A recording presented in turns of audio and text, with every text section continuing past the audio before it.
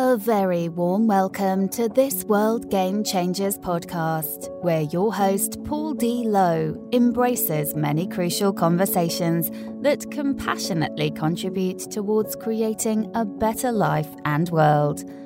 Paul's intention is very simple: to help get people's inspirational insights and motivational messages out into the world so others may benefit.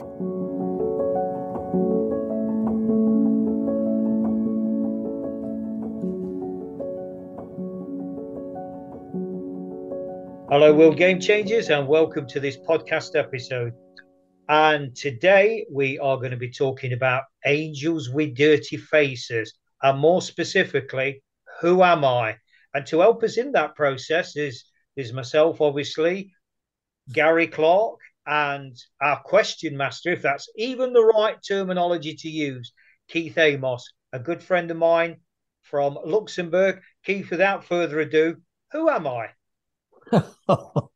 If you don't know by now, Paul, then we're in a really difficult position, aren't we? Welcome, guys. We had a bit of technical problems, didn't we, to get this together. Zoom was playing up, so that's given us a bit of added tension, which is never bad when it comes to talking. It's raised the juices, as they say. Angels with dirty faces. Gary, I'd like to come to you first. What the heck is that title all about for a book?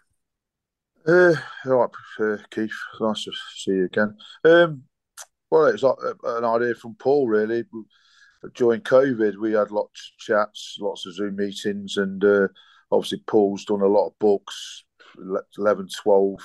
I've been involved in books, and I met Paul Carlton Town 3 or 4 years ago at a fundraiser.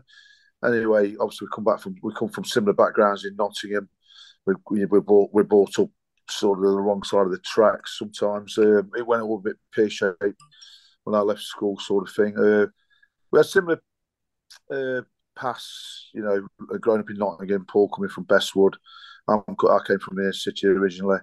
Went a bit AWOL when I left school. There's a film, and we were just chatting, and Paul was saying, "You ever seen the James Cagney film, the old black and white one from the 30s, I think it was? Angels with Dirty Faces." I think it's about a gangster who obviously, was a bit of a naughty lad in his youth and that, and became a gangster. Yeah, I've seen it. I remember watching it years and years ago. And he had the idea, because we both had, sort of mixed fortunes or mixed adventures, in our youth. And he came up with the idea about doing a dual book together. How we changed our lives around, from being on the wrong side of the tracks to eventually coming out the other side. And it was Paul's idea. The title of Angels with Dirty Faces, I thought was brilliant. So, well, I think you kind of got. I think some people listening will have got the idea. But Paul, I better quickly turn to you.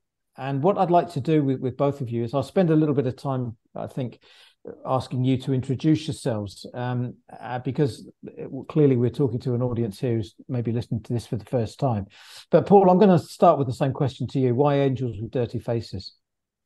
Because when you go back to that iconic film, and I say it's iconic, not because of the nostalgia of, the good old days, but the tale of morality that underpins it.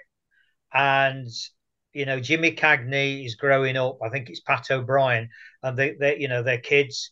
Pat O'Brien goes into the church, becomes a priest, and Cagney plays the gangster, and all his misdemeanors. And it's often the way with gangsters; they build up, or naughty boys and girls, they build up a bit of a cult following, a bit of hero worship.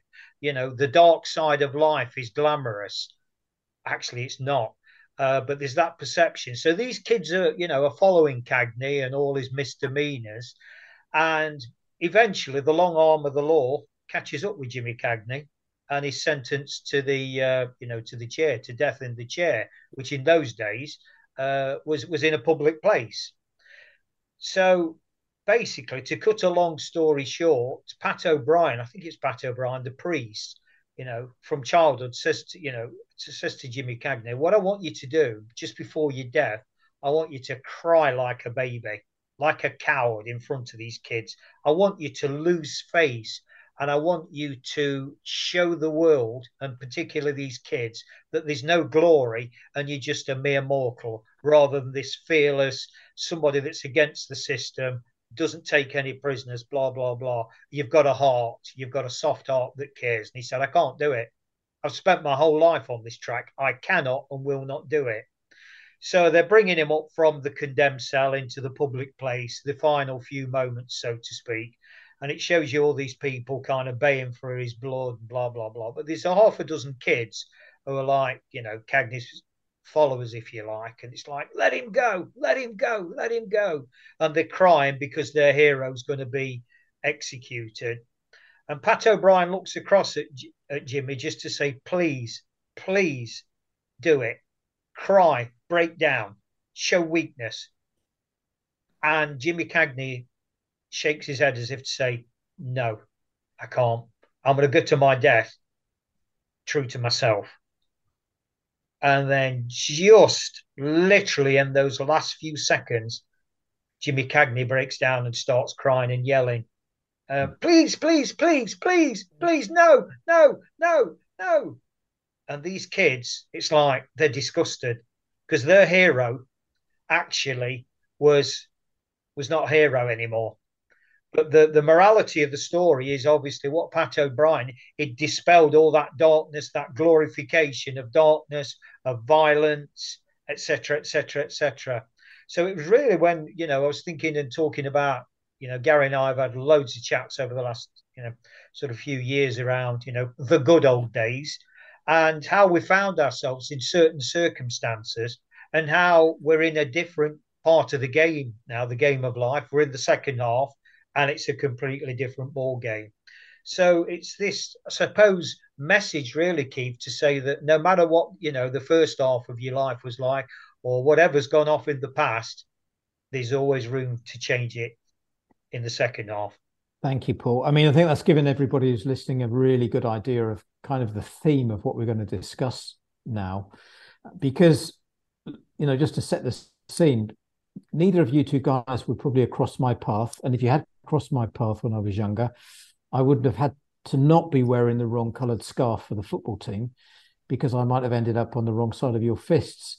You both got reputations in the old days, as we would call it, I think 70s, probably 80s, but more 70s, of being hard men.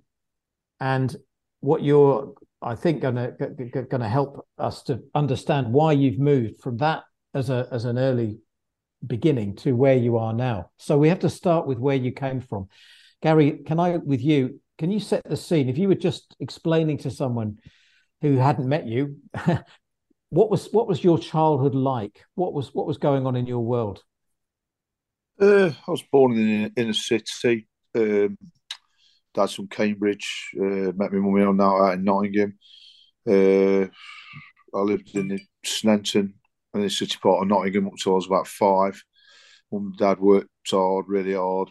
Basically, I was brought up by my grandparents who lived on the next street, on the terraced, cobbled streets back in the day. They wanted to make a better life for themselves, so we got on the housing ladder and took a mortgage out in 1970. We moved over to a posher side of Nottingham, so I could go to better schooling. My early days, all my life was about football. Really, I was just football mad from as old as I can remember. Started school at an area called Clifton Primary School. Walked straight to the football team, and that was it. Really, all I was bothered about school's football and cricket. Really, sports. Left school. I like fashion. I got into fashion probably in the 4th, 5th year at school. Started going to football games on my own, and I noticed the fashion at football matches. And that intrigued me a lot. I was more into the fashion, and then became the music, and then I started going away games on my own, visiting different cities.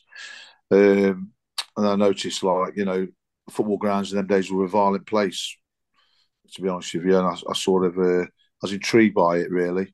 It fascinated me. I wasn't really scared about it. I wasn't really scared, which is funny. I was fascinated by it.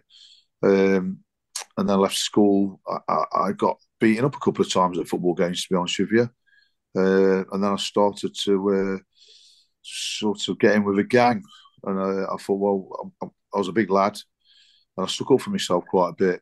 And I think that's where I fell off the rails a little bit. I think it was, I don't know, I was sort of attracted to the gang culture, and I got into a gang culture. And then in them days, there weren't many families went to football grounds. It was a male orientated sport. And if you went to away games, you'd end up having to sort of defend yourself. And it was a free for all. You had to fight your way back to the train station half the time. You know what I mean? So that's where I probably started getting involved in the gang. See, Gary, that's it. That's going to be an interesting thought in many people's minds as to why would you join a gang to fight? And they would be probably thinking, as I am, what are you getting from that? Well, I mean, I didn't get a lot from it to start off with. I think it was just a case of if you didn't fight, you'd get beaten up. You had to defend yourself. You understand where I'm coming from? And then, you'd go to a different city. It was a big adventure then. Teams would come to your city and you defend your city. I know it's wrong. We all know it's wrong and you shouldn't have done it, but I think it's 1970s Britain. I think you've always had it in the 70s. Sorry, Britain in the 50s, 60s, and 70s. You go back to the rocker days and, the mods and rockers, and then you go back to the telly boy days in the 50s. People have always defended their areas. It might not be another city. It might have been an area in the city where you live. I think it was just a British... well, it's probably in America as well. It's probably not just Britain. Of those days, and I'll just stick with you for a couple more questions, Gary. In those days, and the good news is I'm your vintage, right? So I know those days as well. You could go lots of different paths. You could be kind of a David Bowie hippie, sort of chilled, relaxed individual. You could be a motorbike, heavy rock, heavy metal, or football fan. But it seemed like for you, because of the football, that was a logical thing for you to move towards. Yeah, I totally agree with you. You could have took a different path. You could have took a peaceful path, a more, I don't know, less stressful path. We're not getting locked up at the weekend. I don't know. Casuals were just coming on the scene then. 70s, I was a normal football fan. I was a kid. I never got in trouble in 70s. I left school in 81. I didn't get in trouble till I left school. I did get beat up at a football game when I was at school. I got threatened several times when I started going 14, 15. And then I realised I could stick up for myself. I sort of fell into it. I love the fashion. And then, I don't know, we know it's wrong, but I just went the wrong way. I took the wrong path. You got football, you got fashion, you've got mates. And if I could ask you this, it sounds like you also felt you were good at something, right? Yeah, I think you belong. You got the feeling you belonged to something. I think it was the camaraderie. A lot of that, and and you discovered women like that buzz as well. You was going to another city for the weekend. You know what he's going to wear. You come back. You tell the tales, and you end up in a nightclub or a late bar, and you had your groupies as well. It did attract the ladies as well. You know what I mean? Okay. So I can see all the testosterone there. There's a big cloud of it around here. One big buzz. I got addicted to it. You know what I mean? It was more about the clothes and the days out. So just to be clear, because I'll turn to Paul in a second, but just to be clear, did you feel like you were running away from something, and you had to prove yourself, or was it you just got swept up with it? Well, I got swept away with it, but at school, I was never a violent person at school, but I got picked on a bit and got bullied, and I stuck up for myself, and I ended up having the odd fight towards the end of my school life, and then I noticed I could handle myself a bit more than others. You know what I mean? I stuck up for my mates, sort of thing as well. You became a bit of an idol for some people. I would say so. Yeah, I would. I would say so, because that's where I am. Throughout my football life, I become quite high up on the tree. Yeah. with the gang. If you know where I'm coming from. So Gary, thanks for that. I've got to now turn to Paul. Slightly different for you, Paul, but the same sort of setting of the scene, really. What was childhood like for you, and can you take the listeners through it? Yeah, so before we go into that, Keith, I want to dispel something that a well-known saying, cliche, call it what you will, about hard men. For me, they don't exist. There's no such thing. It's a fabrication. A man's hands might be quicker than another man's hands. It might take him longer to cry than another man. And, the rule of the jungle necessitates that we give people labels. There's a pecking order. And, that dictates that he's an hard man or whatever. And I'll say he, because we are talking from a culture back in the day where, you would not talk about a female in that context. It was a hard man, not a hard person, a hard man. It's a total nonsense, because my take upon that, and it was at the time, even in the midst of being in that goldfish bowl, was if you lose a loved one, you cry. If you get cut, you bleed. None of us are blocks of stone. And for me, certainly, the image that I put out there, and it was a conscious thing, I think they call it the mask, was exactly of that, stern-faced, don't come near me, don't mess with me, and don't, because I'm not letting you inside. What I was really saying, Keith, was please don't hurt me anymore, because I'm so emotionally hurt, vulnerable, and I'm dying inside. And it was this facade to keep people away, get in first, kill or be killed. Big boys don't cry. But I can tell you this, and I know this from my own personal experience, and having spoken over the years to so many people that have wore the mask and the label of hard man, it's all a front. And be interesting to hear Gary's thoughts on that. Well, I will, Paul, but I got the emotion there from you very, very strongly, and I think people would just want to know a little bit who don't know much about you, although you've got a great book out, which I've read and is available on audio, by the way, which you can plug. But people who don't know you, just a taster of what life was like for you growing up would help me understand. Up until the age of 8, it was blissful. I lived with my grandma, my mother, and our little mongrel dog Rocky. It was blissful, absolute blissful. Extremely poor. Bread and jam was the order of the day, even for Sunday dinner, but blissfully happy. I had the love of 2 matriarchs and, my playmate, and we used to, Rocky was the defender as I got my football, and I'd try and score the goal. And then my mother remarried.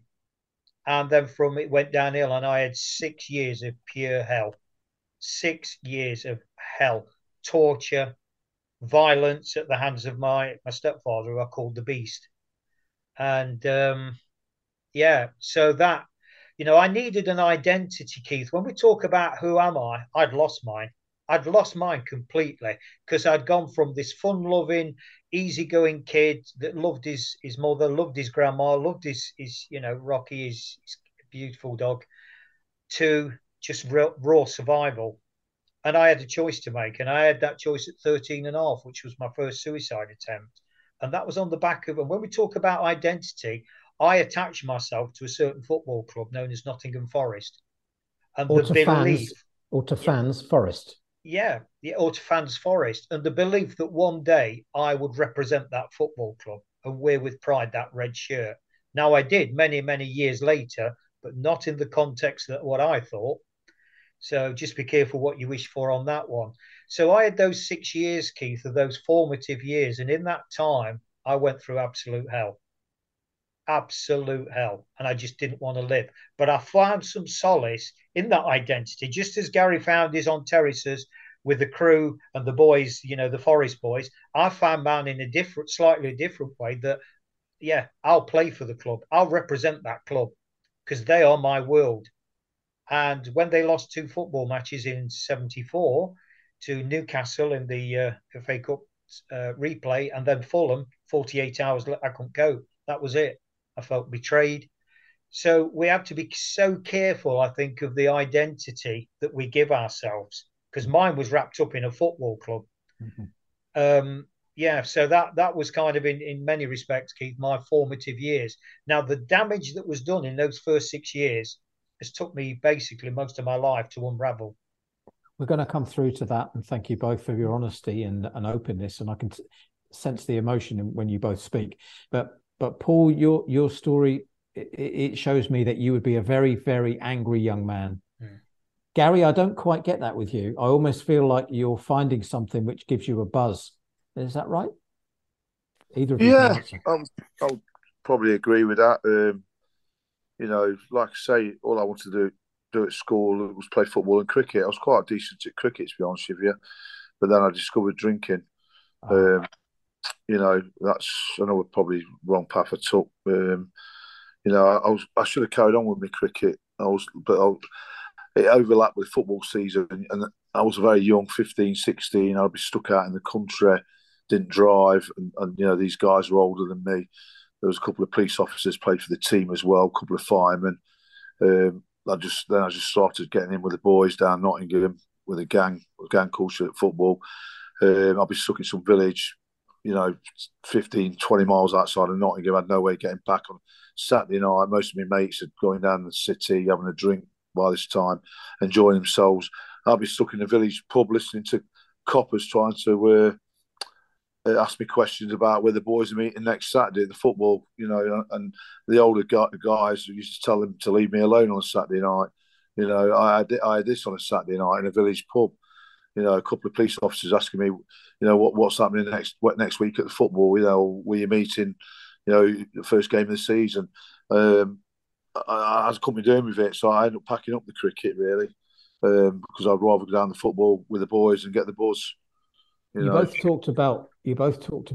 Oh no, sorry, Paul. You didn't talk about it, but I know it from your background. In both of your cases, drink played a major part, didn't it? Do you want to say anything about that? Yeah, I think it does. You know, like my boy's good at football now. You know, he's only 12, coming on 13 this Christmas, and he's very good at football. I think once you know you're not going to make it professionally, 15, 16, I think I could have gone further in cricket, to be honest with you. But I was very good. But drink drink took hold of me then. I started drinking, you know, and that was the end of any chance of being a professional sportsman. So, yeah, the drink did take a big turn in my life. Is it something you've moved beyond? Well, you know, I'm a weekend drinker. I'm a binge drinker. So, you know, I might not have a drink for 2 weeks, but then when I do go for a drink, you know, it'll be all day Saturday and all day Saturday night. But I'm a binge drinker. I've never been an alcoholic or anything. Okay. You know, I don't go out every night of the week, you know. So, but it was, you know, binge drinking isn't always good for you, is it? No. Paul, not to go too deep, but just a few words. In terms of drinking? Yeah.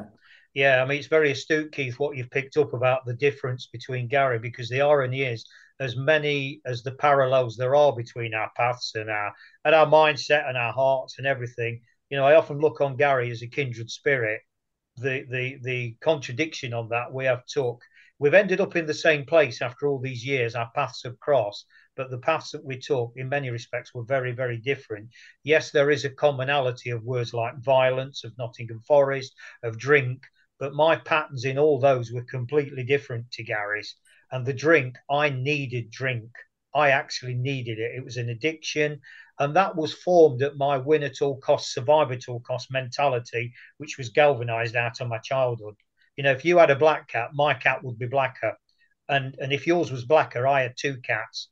Anything you can do, you know, that addictive personality, that, you know, like I say, that win at all costs. I was living a total lie, and did for decades, a total lie. And it's not until more recent years that I've bottomed it all out. You know, I'm 13 years dry now, and I see things so much more clearly. But I actually needed alcohol to get by. I want to ask you both a pretty difficult question here. You've both mentioned about your regrets and taking wrong paths and didn't like what you did. And so I'm going to ask you, Gary, this, which might be a difficult one for you. Have you forgiven yourself? Yeah, I have really, because we know it. Like I said earlier, we know it was wrong, but I wouldn't be the person I am today if I hadn't took that path. And I want to meet the people I met, and I've got friends all around the world through football, and the good people. There ain't many bad people. There's always bad apples in life, but I met some wonderful people through football. Got friends in Germany, Scotland, Wales, London, all over the world, really. And I want to meet these people if I hadn't took that path. And I feel now I'm giving something back to football. I'm involved in grassroots football. I feel like I'm putting a bit back, and I can talk to people and say, why I went wrong. The only regret, I put my mum and dad up for a lot when I was young. Police knocking on the door at 6 o'clock in the morning. That's a big regret in life. Putting my mum and dad through hell from 16 up till about late 30s, really. That's my big regret. I mean, that's a positive, really positive response from you. And I know both of you turned your lives around, no question about that. But I think everybody has regrets in their life, don't they? But it's a question of whether you let that still drag on and whether you feel you're making amends now. Paul, what about you, Paul? Do you look back with regret or? No, I don't. Absolutely not. It's been hard. It's been very hard. It's been desperate. It's been dark. But you know what? And not that we can, but I know it's cliched. I wouldn't change one single thing. And it's been devastating at times.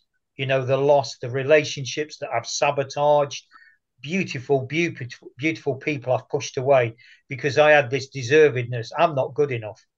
When you're told as a child you're a waste of space, you'll never be loved, and then your mother's stepping in to try and defend you because you're taking a beating while you're being told as a child what a load of crap you are, that sticks with you, and as much as you try and numb the pain with drink, it's just a temporary thing.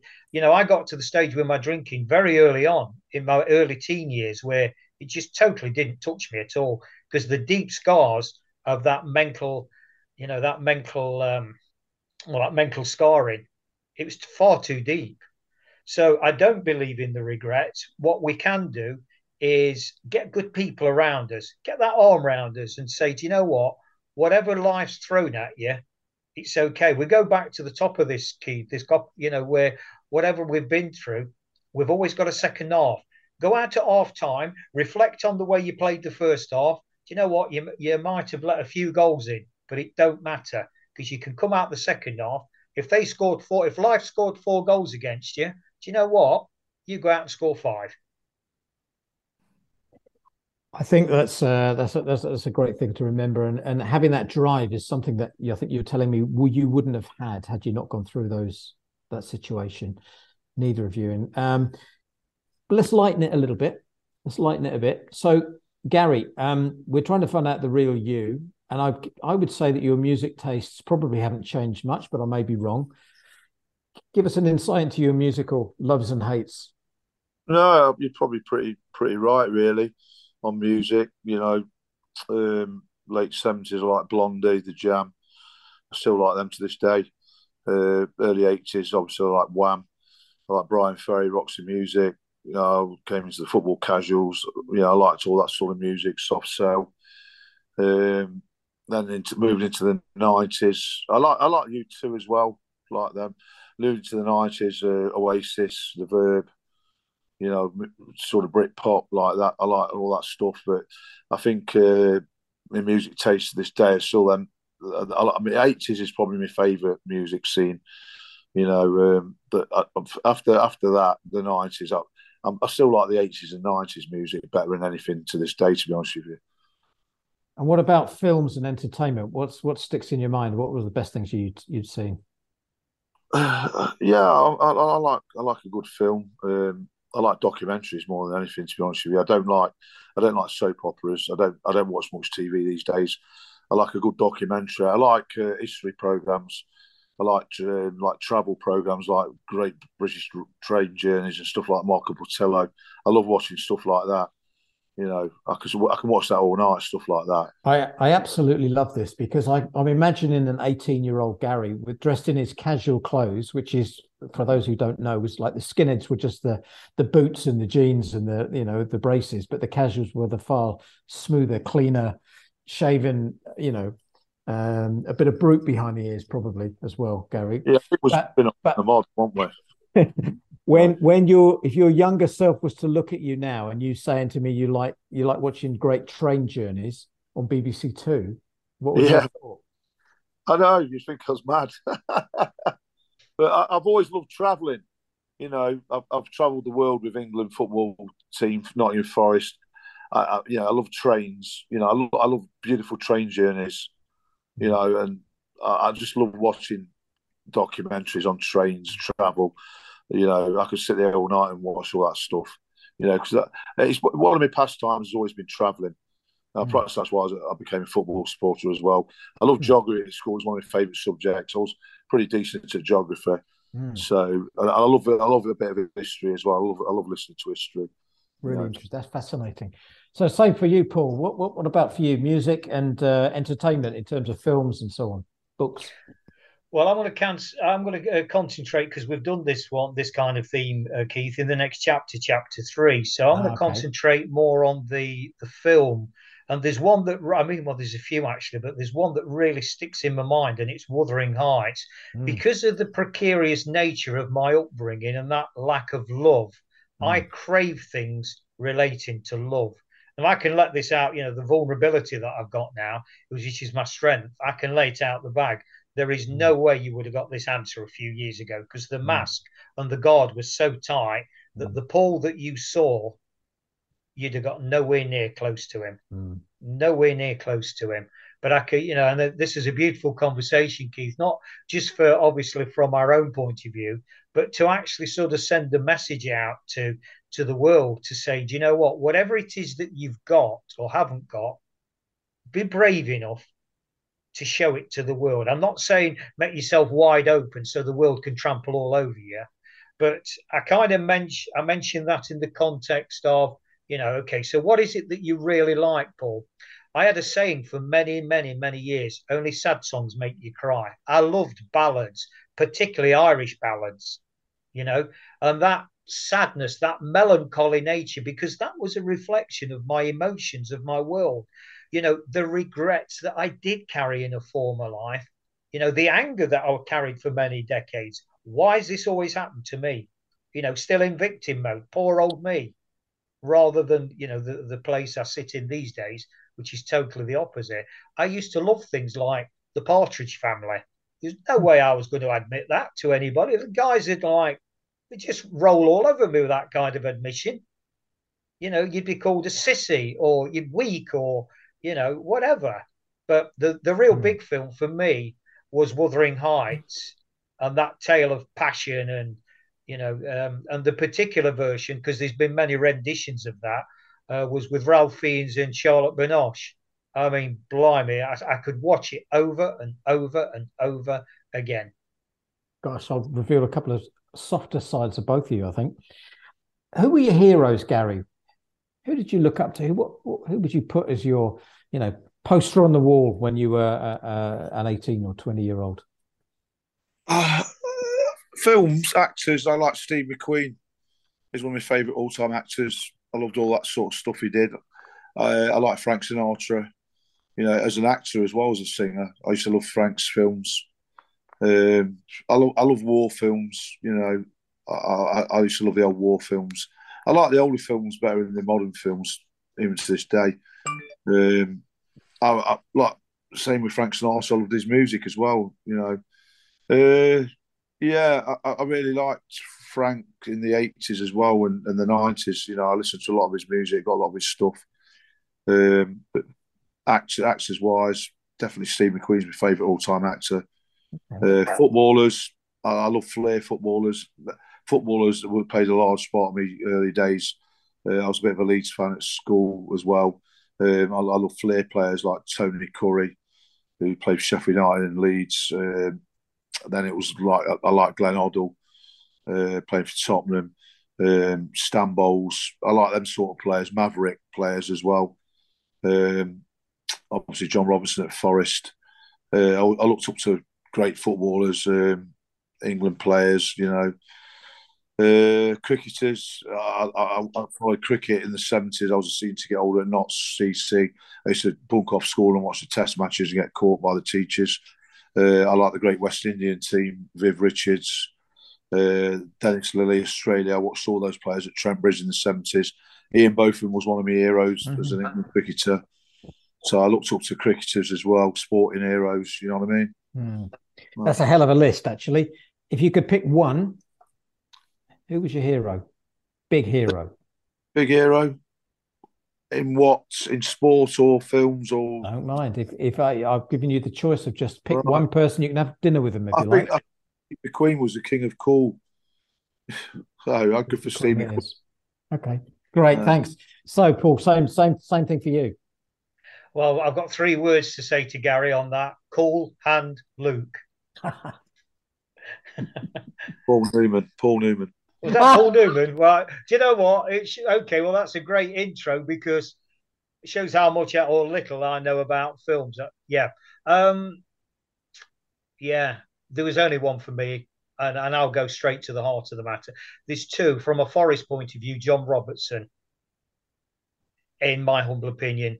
But Robbo was kind of later on the one person for me, and that he did come from the world of football. Well, there's 2 actually. One was Cloughie and the other one was George Best. For me, George Best, you can't compare, but I mean, I can remember him seeing when he played for Fulham, him and Rodney Marsh in the latter years, and they played down at the City Ground. Forest eventually won 3-0. I think this was into sort of mid-late 70s. I mean, Bestie had put weight on. They couldn't get the ball off him. And the philosophy of life, people judged him on his hell raising, his drinking. But to quote Frank Sinatra, Bestie did it his way.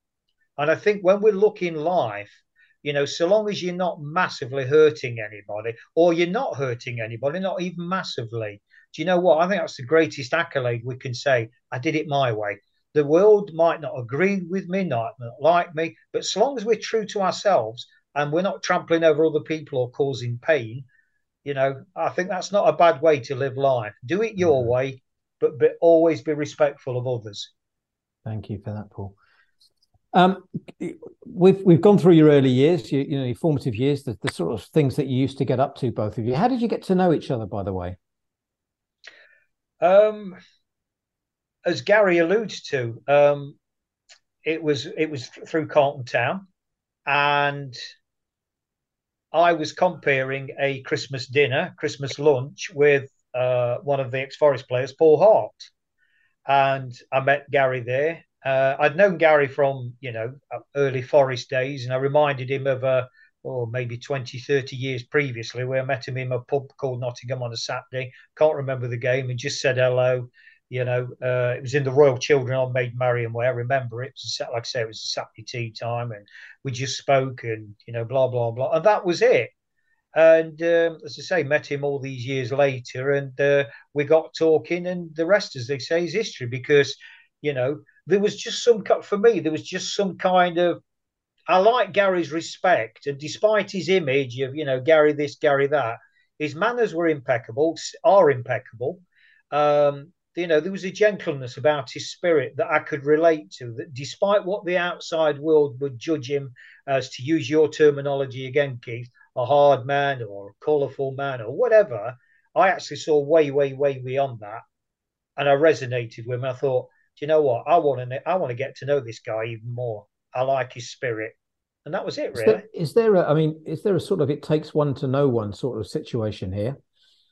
There was for me, yeah, and I do agree with that. We can hide behind cliches all day long, but like does attract like. I can remember when I was on the height of my drinking, and I used to get in with a few of the old travelling lads, the Irish travelling lads, and one of them said to me the one day, he said, "A drinker will always find a drinker," and that's a great metaphor for life. Like attracts like. Gary, what's your recollections of meeting Paul? Yeah, Carlton Town with the Paul Hart dinner fundraiser. as it happens, we do one every Christmas at Carl, and I've been going for 8, 9 years, 10 years now. That's why I become good friends with the club. And I think it was probably 3, 4 years ago, Paul. And just before COVID struck, and obviously I have a table every year, and Paul was doing the comparing that day. Obviously, Mick the Garton, the club chairman, normally does it, and he had a rest this year, and he's a good friend of Paul's. He's obviously we're mutual friends, and Paul did the comparing that day, and I thought it was very good. Obviously, because he knows Paul Arks, he worked with him at Forest, and he was selling his books, one of his books anyway that day. I think I bought a couple. I went over and bought a couple, and then obviously Paul came over towards the end of the function and gave me his business card and says, "Oh, I'd like to have a chat with you privately. I live in Spain now. I'm based in Spain." That's where we got sort of talking, really. Okay, cool. Gary, one thing I've spectacularly failed to mention is that you have this nickname, Boatsy. Yeah. So tell us, how did you get that? Quite a funny tale. I actually told people about this on Sunday at my lad's football match, because obviously I've just done a documentary of Channel 4, and it comes up obviously on the screen, Gary Boatsy Clark. So Charlie's football parents wanted to know where's the nickname come from. So I'm actually telling this last Sunday morning on a field in the middle of Derbyshire. What it was, obviously with the fashion and everything. Very early, I think I was 16 at the time. We used to wear tight faded jeans and various types of trainers, and these new trainers come on the market called Puma GV Lass, with having sort of drain pipe jeans, and these had a big sole. And I've always had big feet anyway. I'm size 11 now, but I think I had size 11 feet at 13, 14. They had bigger, and I remember walking in the pub that Saturday lunchtime. Forest were playing somebody or other. I walked in the pub with these new trainers on, and somebody shouts out, flipping out, they stood out, and they looked like boats. And then somebody says, just nickname me Boatsy. It's just stuck ever since. I've had that nickname since I was 16. Amazing. Paul, did you have a nickname of anything that you can remember, one that you liked or anyone that you avoided? I did, but I'm not going to repeat it. Okay. Yeah. It got you into a few fights, did it, when people called you it or something There like was that? a lot of confusion. I got myself into it because, as you've alluded to, I was a very, very, very angry young man at an early age. I was very confused around my identity, because of this. We got brought up in the Migler Bestwood estate. There was a lot of Irish families. I was very, very drawn to the Irish fraternity, very drawn. And the English lads used to, well, you're just a paddy. And the Irish lads didn't like it because I had anything to do with the English. And this carried on for quite a lot. So when we talk about identity, I grew up not only just angry, but very confused as well. And that, I think, I've always been a loner because I refused to take sides. I can remember going into Catholic churches, and the priest asking me, "Are you Catholic?" and rearing up on him. It's none of your business what I am. Don't try and label me. I've got a heart. That's all you need to know. Being very deep, well, not defensive, but I think that, and this is why I've got such strong sort of views on it even now, Keith, because people try and put you in pigeonholes and boxes. He's this, she's that. He's Catholic, Protestant, Muslim, black, white, pink, gay, straight, rich, poor, and it just creates so much confusion and division in life. And that's why I've got strong views on that particular thing. Okay, thank you for that. Moving you forward, you both had families, children, wives, sorted lifestyles, shall we say, in your middle years. Is that when everything changed for you? Is that when you thought, I can't keep going down the path I've been down? Was it maturity, just getting older? Was that what changed you, or was something else that really moved you to do something different with your lives? I'll start with you, Paul. No, because I still had deep-rooted self-hate and deservedness issues, and I actually sabotaged. I mean, when I look at the amazing, beautiful women, and I mean beautiful inwardly as well as outwardly, amazing, that stuck by me through thick and thin. But not just, but with the family, the women folk in my life, but people that got really close to me. Gary and I, as a friendship, wouldn't survive these days. In those days, because I'd have to push him away. I'd have to sabotage the relationship, thinking I'm getting too close to this guy. I love him. I respect him. I couldn't cope with that. It's like, no, okay, do you know what? It's easier to throw it out the window. So I'd start a fight. In the old days, I would have started a fight with him just to break the friendship, which was crazy because, that's one of the big lessons learned around, in this world. When you find good people, you invest in them, you stick by them through thick and thin. But that, I suppose, is emotional maturity. It comes with age. Well, it's revealing, isn't it? How do you feel when you hear him say that, Gary? Uh, yeah, I find it a bit strange, really. Never really been like that, to be honest with you. I've always kept my mates close to me, and I value friendships even when I was younger. I've had one or two fallouts with mates over the years. Don't get me wrong, you all do that. That's part of life, isn't it? I had fights with mates at school, fights with mates when I've joined the Forest lads. There's always something happens over a girl or something. Especially when you're younger. You fight over the ladies sometimes, don't you? You get a bit jealous. I have had tips and fallouts with mates over the years. I don't think I keep my mates close to me these days, like Paul says. I've got a close circle of friends these days. I don't hang around in large groups. I don't hang around in gangs. I've got I could probably count my mates on two hands now. Probably I get on probably with my mates from different cities and different countries. To be honest with you, because that's why we don't see each other all the time. You know what I mean? I think that's a good friendship when you don't see each other every week in, week out. But I've got a close circle of friends in Nottingham. I work with my friends, so I keep my friends close to me. Yeah, I find it a bit weird that Paul says that, to be honest with you. So when you hear that, I mean, that clearly is from the heart from Paul, and it took a lot of soul searching and rediscovery of what life was all about, I think, Paul.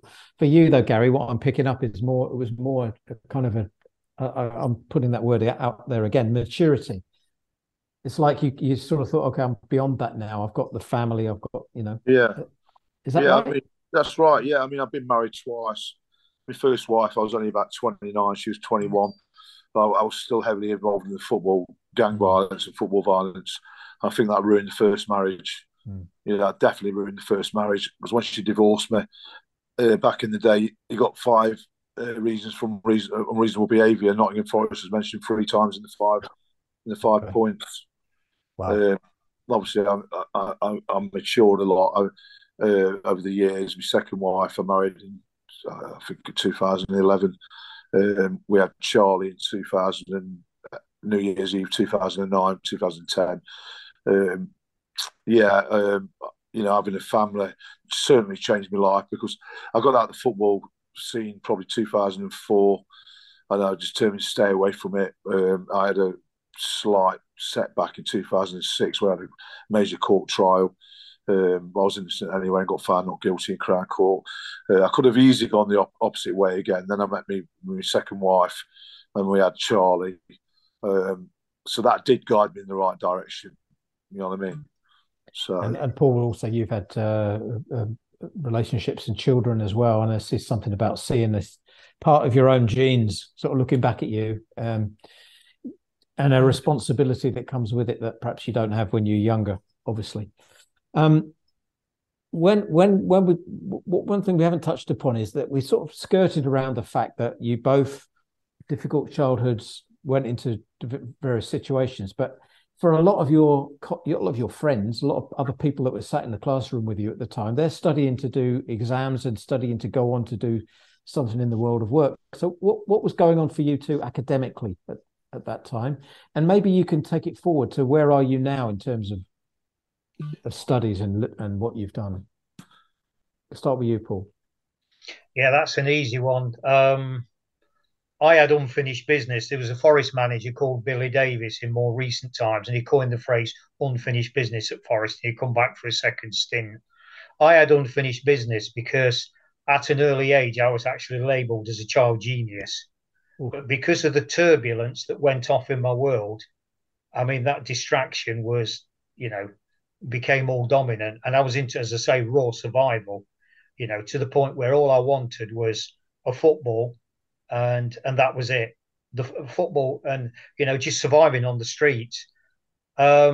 And I mean literally on the streets, on park benches at an early age, drinking, going with the Irish boys, drinking poachine and all that kind of thing. So yeah, for me, So school was way out. School was nothing. You didn't want to study anything. well, there was one lesson I used to turn up for. I went to an all boys grammar school, which was very kind of ex-military, steeped in tradition. It's not there now, called High Pavement. From 1971 till 1976. Let me rephrase that. I was registered there. My attendance was spasmodic, to say the least. But I used to turn up for one lesson, and that was French. And the reason I turned up was the lady that took us for French. She showed me genuine compassion. She was really interested in why my world was falling apart. And she used to sit me down and kind of talk to me, and I'd really open up to her. And because she showed me that investment of emotion, I wanted to pay that back. Gosh. Rather than the male masters that basically jump when you're told to. How aye, sir? What now, sir? And I didn't do any of that. I used to turn up in like a pair of Doc Martens and Levi jeans, when I did. Which in those days, in early 70s, you had to have a uniform, presumably. Very much a uniform, yeah. And I didn't. I just, what was the old kind of Jimmy Dean? I was a rebel with. I don't know if I had a cause, but I was certainly a rebel because I could not stand authority, and certainly not authority from males, because the authority that I'd had in childhood from my stepfather, that broke me completely. And it's like I was going to rebel. Even now, and people start dictating particularly to others, I'm in there defending it. As much as we do that inner work and that personal development, and we like to think we're sorted, we still have those triggers that say, do you know what? That is downright wrong what you're doing. That's abuse and that's bullying. And that still runs deep with me when I see people being abused, and so. But I used to go to the French lessons, and I actually come first in the mocks, in the exams, in everything, which is unheard of because I come last in everything else because I just didn't turn up and I wasn't interested, and I wouldn't be bullied or dictated to. Très bien, Paul. Excellent. But just to bring in before you hand back to Gary, just to bring in the unfinished business, for me, I left school with barely anything, which for a so-called child genius, and I don't do the labels thing, was like unthinkable. But in many, many years later, I was like a real coiled spring. Okay, I'll show you what I'm made of. So I went in, I did a foundation year, then I got my HND, then I got my teaching degree, then I got my master's degree, and then I got my first year of my doctorate. And by that time, Keith, I'd been in the academic circle. We've spoke about this privately, 11 years. And I passed the first year of my doctorate, and the dean had us in at the end of the first year, and he said to me, you've passed, old boy, but it's academic tosh. They were his exact words. It's academic tosh. By then, my attitude is this is a blueprint to help humanity. The fact that there's full stops out the place or wrong words used, I don't really care because there's people dying on the street. So put your academic and your doctorate where the sun don't shine because I'm off. And that was in 2003. And I had the opportunity, as you know, to pick that up recently and made the decision, actually, I'm not picking it up. That was a long time ago. But I still think you're being very modest as to what you've achieved. Academically, it's pretty impressive, Paul. And coming from that background, you could easily have not done anything further, but you have. Gary. Yeah, what was school like? Did you just think, what the hell, not doing this, or were you quite a good student? I was pretty bang average at school, to be honest with you. I could have done better. I've still got my school report somewhere about anyway, and most of it says don't concentrate, could do better. He's got talent, but he just can't be bothered, sort of thing. All I want to do is play football and cricket at school. I couldn't wait to leave school, to be honest with you. And I could have done O-level art, geography, and woodwork, but I didn't want to stay on. It meant staying on another few weeks, and I just had GCSEs. I got grade 2s and all those. Really should have got grade 1 equivalent to an O-level. I just couldn't wait to get out of school, really, to be honest with you.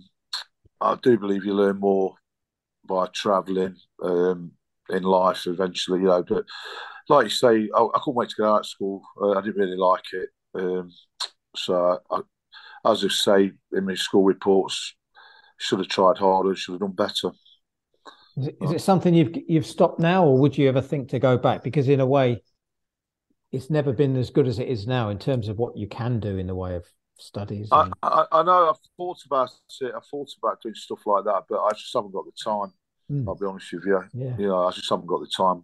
Yeah. Paul's gone back and done it, Anthony, which I think is great credit to him. I think he's done really well. He's obviously a very clever person. You know, I learn off Paul every day. So, yeah, fair play to Paul, but I just haven't got the time. Yeah, the only thing I learned from Paul is how not to work the Zoom. But anyway, I've got. I know we've got. I keep getting updates. I think we've got somebody else. We've got another one after this somewhere. Look, we're sort of rambled through, and thanks both for your honesty and what you've said. And there's no judgment in anything at all. It's just you telling people, about your lives, and it's really interesting. Both of you, fascinating lives. But I want to sort of get into the meat of the thing as to what you're both doing now, because you're definitely both giving back. You're really exciting as to what you're doing. So, Gary, tell us more about this grassroots football. Yeah. Well, I'll be honest with you. Paul took me on board his charity during COVID. He's got World Game Changers, and he's always run charities over the years, hasn't he? And I got to know a lot about Paul during COVID. We did a lot of Zoom interviews. I did pieces for a book of his, and obviously I was still doing bits for Carlton Town. I've always gave to Carlton Town. I like to think I'm a giver rather than a taker, especially later on in life. And I've always donated a lot of stuff to Carlton Town. And during COVID, you couldn't go to watch league football, and you could go and watch long league football when they started opening it up a bit. So obviously we went down to Carlton Town a lot. We quite enjoyed grassroots football. It attracted a lot of new fans. You can drink side of the pitch. It's a lot more relaxed. And one of the commercial manager of Carlton Town died during COVID. So there was a couple of vacancies at the club. It started off really by we did a big charity football match with Paul, World Game Changers and Carlton Town Football Club, and it was the first event after the world lockdown really, and I think we raised about £16,000, didn't we, Paul? We had about 700 people turn up to this event, and obviously what I've been doing with the charity and what I've been doing. Mick Garton, the chairman of Carlton Town, seen I've got a lot of contacts, and he's seen I can make money. I'm good at fundraising. I think Paul's seen that as well, and obviously there was a vacancy on the board. We left it a bit out of respect to the families of Brian Dennett, and he invited me on the committee. He says, "Would you like to come on board as a commercial and fundraising marketing manager?" I felt humbled, actually, you know what I mean? Especially when we passed history of football and everything. I thought it was the opportunity to give something back to football here, you know what I mean? And to grassroots football where everybody starts. And I'm loving it. Right. Paul helps the club out a lot as well with World Game Changers. We've got a great friendship there as well. I'm also a patron to World Game Changers still. I'm still helping Paul with little bits here and there, although I haven't got so much time as what I used to have. Especially during COVID, when you had all the time in the world on your hands, you know what I mean? Love it. Thanks, Gary. Paul, what are you giving back? Don't know, really. What would you like me to give back? Name your price. I'll meet it. I think from, how we play the game of life, when we talk about mastering the game of life, we never master it, but we learn to play the game a lot better to the point where it serves us. And I mentioned that to answer your question, Keith, in the context of what am I giving back? I look at the 6 human needs, the need for certainty, the need for variety, the need for significance, the need for love and connection. The 5th one, the need for growth. But ultimately, the biggest human need is the need for contribution. Because even in my darkest hours as a child, I was always, for me, my heart was naturally geared towards helping others. And that's grown over the years through experience. I've took the learning out of painful things and moved on from it. And part of my giving back now, Keith, is to speak to people, try and help the best way I can in any capacity at all, so that they don't have to go through the pain that certainly I went through. And pain doesn't even touch it because there's so much darkness and desperation, as I've said. So anything that I do really is kind of that giving back. Try and put myself in that person's shoes. What's he or she going through? What can I do here? It's all very easy to start saying, oh, we're doing really big things. And there's some massive, massive initiatives that's being formulated with World Game Changers. But you know what? It's the real, simple, granular, minute things in life that we take for granted that make massive differences. I just want to tell a little story about that. Most people know of Oprah Winfrey.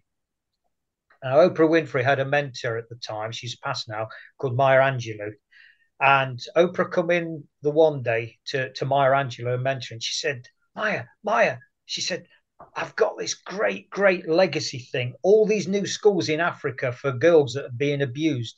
It's going to be the greatest legacy ever. We're going to save all these girls from, sex abuse, etc., etc., etc. And Maya, the wise, quite old sage that she was, she just shook her head and she said, no, you're not. That's not your greatest legacy. Yes, it is. Yes, it is. Have you not seen the numbers? Have you not seen the plans? And Maya, she said, Oprah, that is not your greatest legacy. You don't know what your legacy is. The legacy that you will leave is that stranger that you smiled at in the shop this morning, that little old lady that you carried the bag to the bus stop, or whatever. Just that little small act of random kindness. That is your greatest legacy. And you know what, Keith? I think that's a phenomenal lesson for us all to learn, because we concentrate on the big stuff, don't we? The social media. Oh, look at this. The hype. No. For me, the game of life is a very, very, very simple game, but we've kind of lost our way as humanity. And to me, to quote John Major from the 80s, it's time to take it back to basics and concentrate on the little small things in life that really do matter. Thank you, Paul. I think that will resonate with a lot of people. Guys, it's about time to think about wrapping up. I'm going to give you just a little a couple of sentences here, because what I think I've seen and what I've heard from you both was really from the heart, and I love it.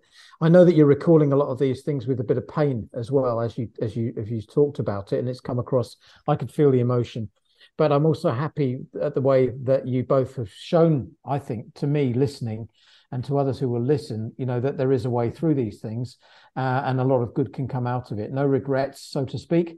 There's a song there somewhere. No regrets, but you can move forward. You can do some really good things with your life.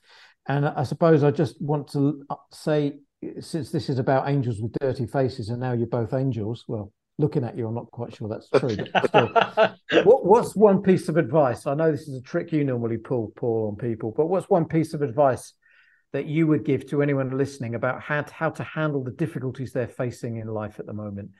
Gary? Well, I think whatever place you are in life, I think never give up. You could be, obviously I've been at the bottom. I've been sat in a prison cell. My family didn't know where I was. I didn't tell me mum and dad. I had to make a phone call on the wing. I had a big court case in Newcastle, and obviously I thought I might walk up until the very end. So I didn't want my mum and dad to go through the pain of months and months of this happening. I kept it from them, and obviously the worst happened. I got sent to Durham jail, and I had to make this phone call on the wing, obviously to tell them where I was. The hardest thing I've ever had to do in my life. I was really at the bottom, as low as I could go. I just believe that there is a light at the end of the tunnel. Don't never give up. You can turn it round, no matter how low you go. So brilliant. Thank you, Gary. Okay, Paul, last words from you then. It's simple, really, and I've alluded to it. I mean, there's so many answers I could give to this, but to keep it in a football angle and mastering the game of life, you might be 4-0 down at half time, but until that final whistle's gone, you're never out the game. Never out the game. Great. Lovely to speak to you both. Paul, I'll let you say a few final words, but my thanks to you for your time today. Really appreciated it. And obviously all the best of luck with the book. Thank you, Keith. Thank you, Gary. Keith, thanks a lot. And listeners, I think there's not much to sign off with there. I mean, we could wax lyrical about X or Y or Z or A or B or C, but I'm just going to sign off very simply by the way I always do. But before I do that, I kind of just want to, elaborate and say that with this Angels with Dirty Faces, we've all got things in our skeleton skeletons in our cupboard. We've got all the things that we're maybe not quite so proud about. Learn to drop the mask a bit and, forgive yourself. Forgive yourself for whatever misdemeanors. Drop the self-judgment, and just learn to play the game in a different spirit, because it'll bounce back on you. And I sign off on that note by saying, remember, the game's changing, and ask yourself, how will you respond? Thanks very much for listening to this World Game Changers podcast episode. Hopefully you found it interesting and helpful. Drop a line to Paul at worldgamechangers.org with any thoughts or questions you may have, and he'll be more than happy to respond. Remember, the world's changing. How will you respond?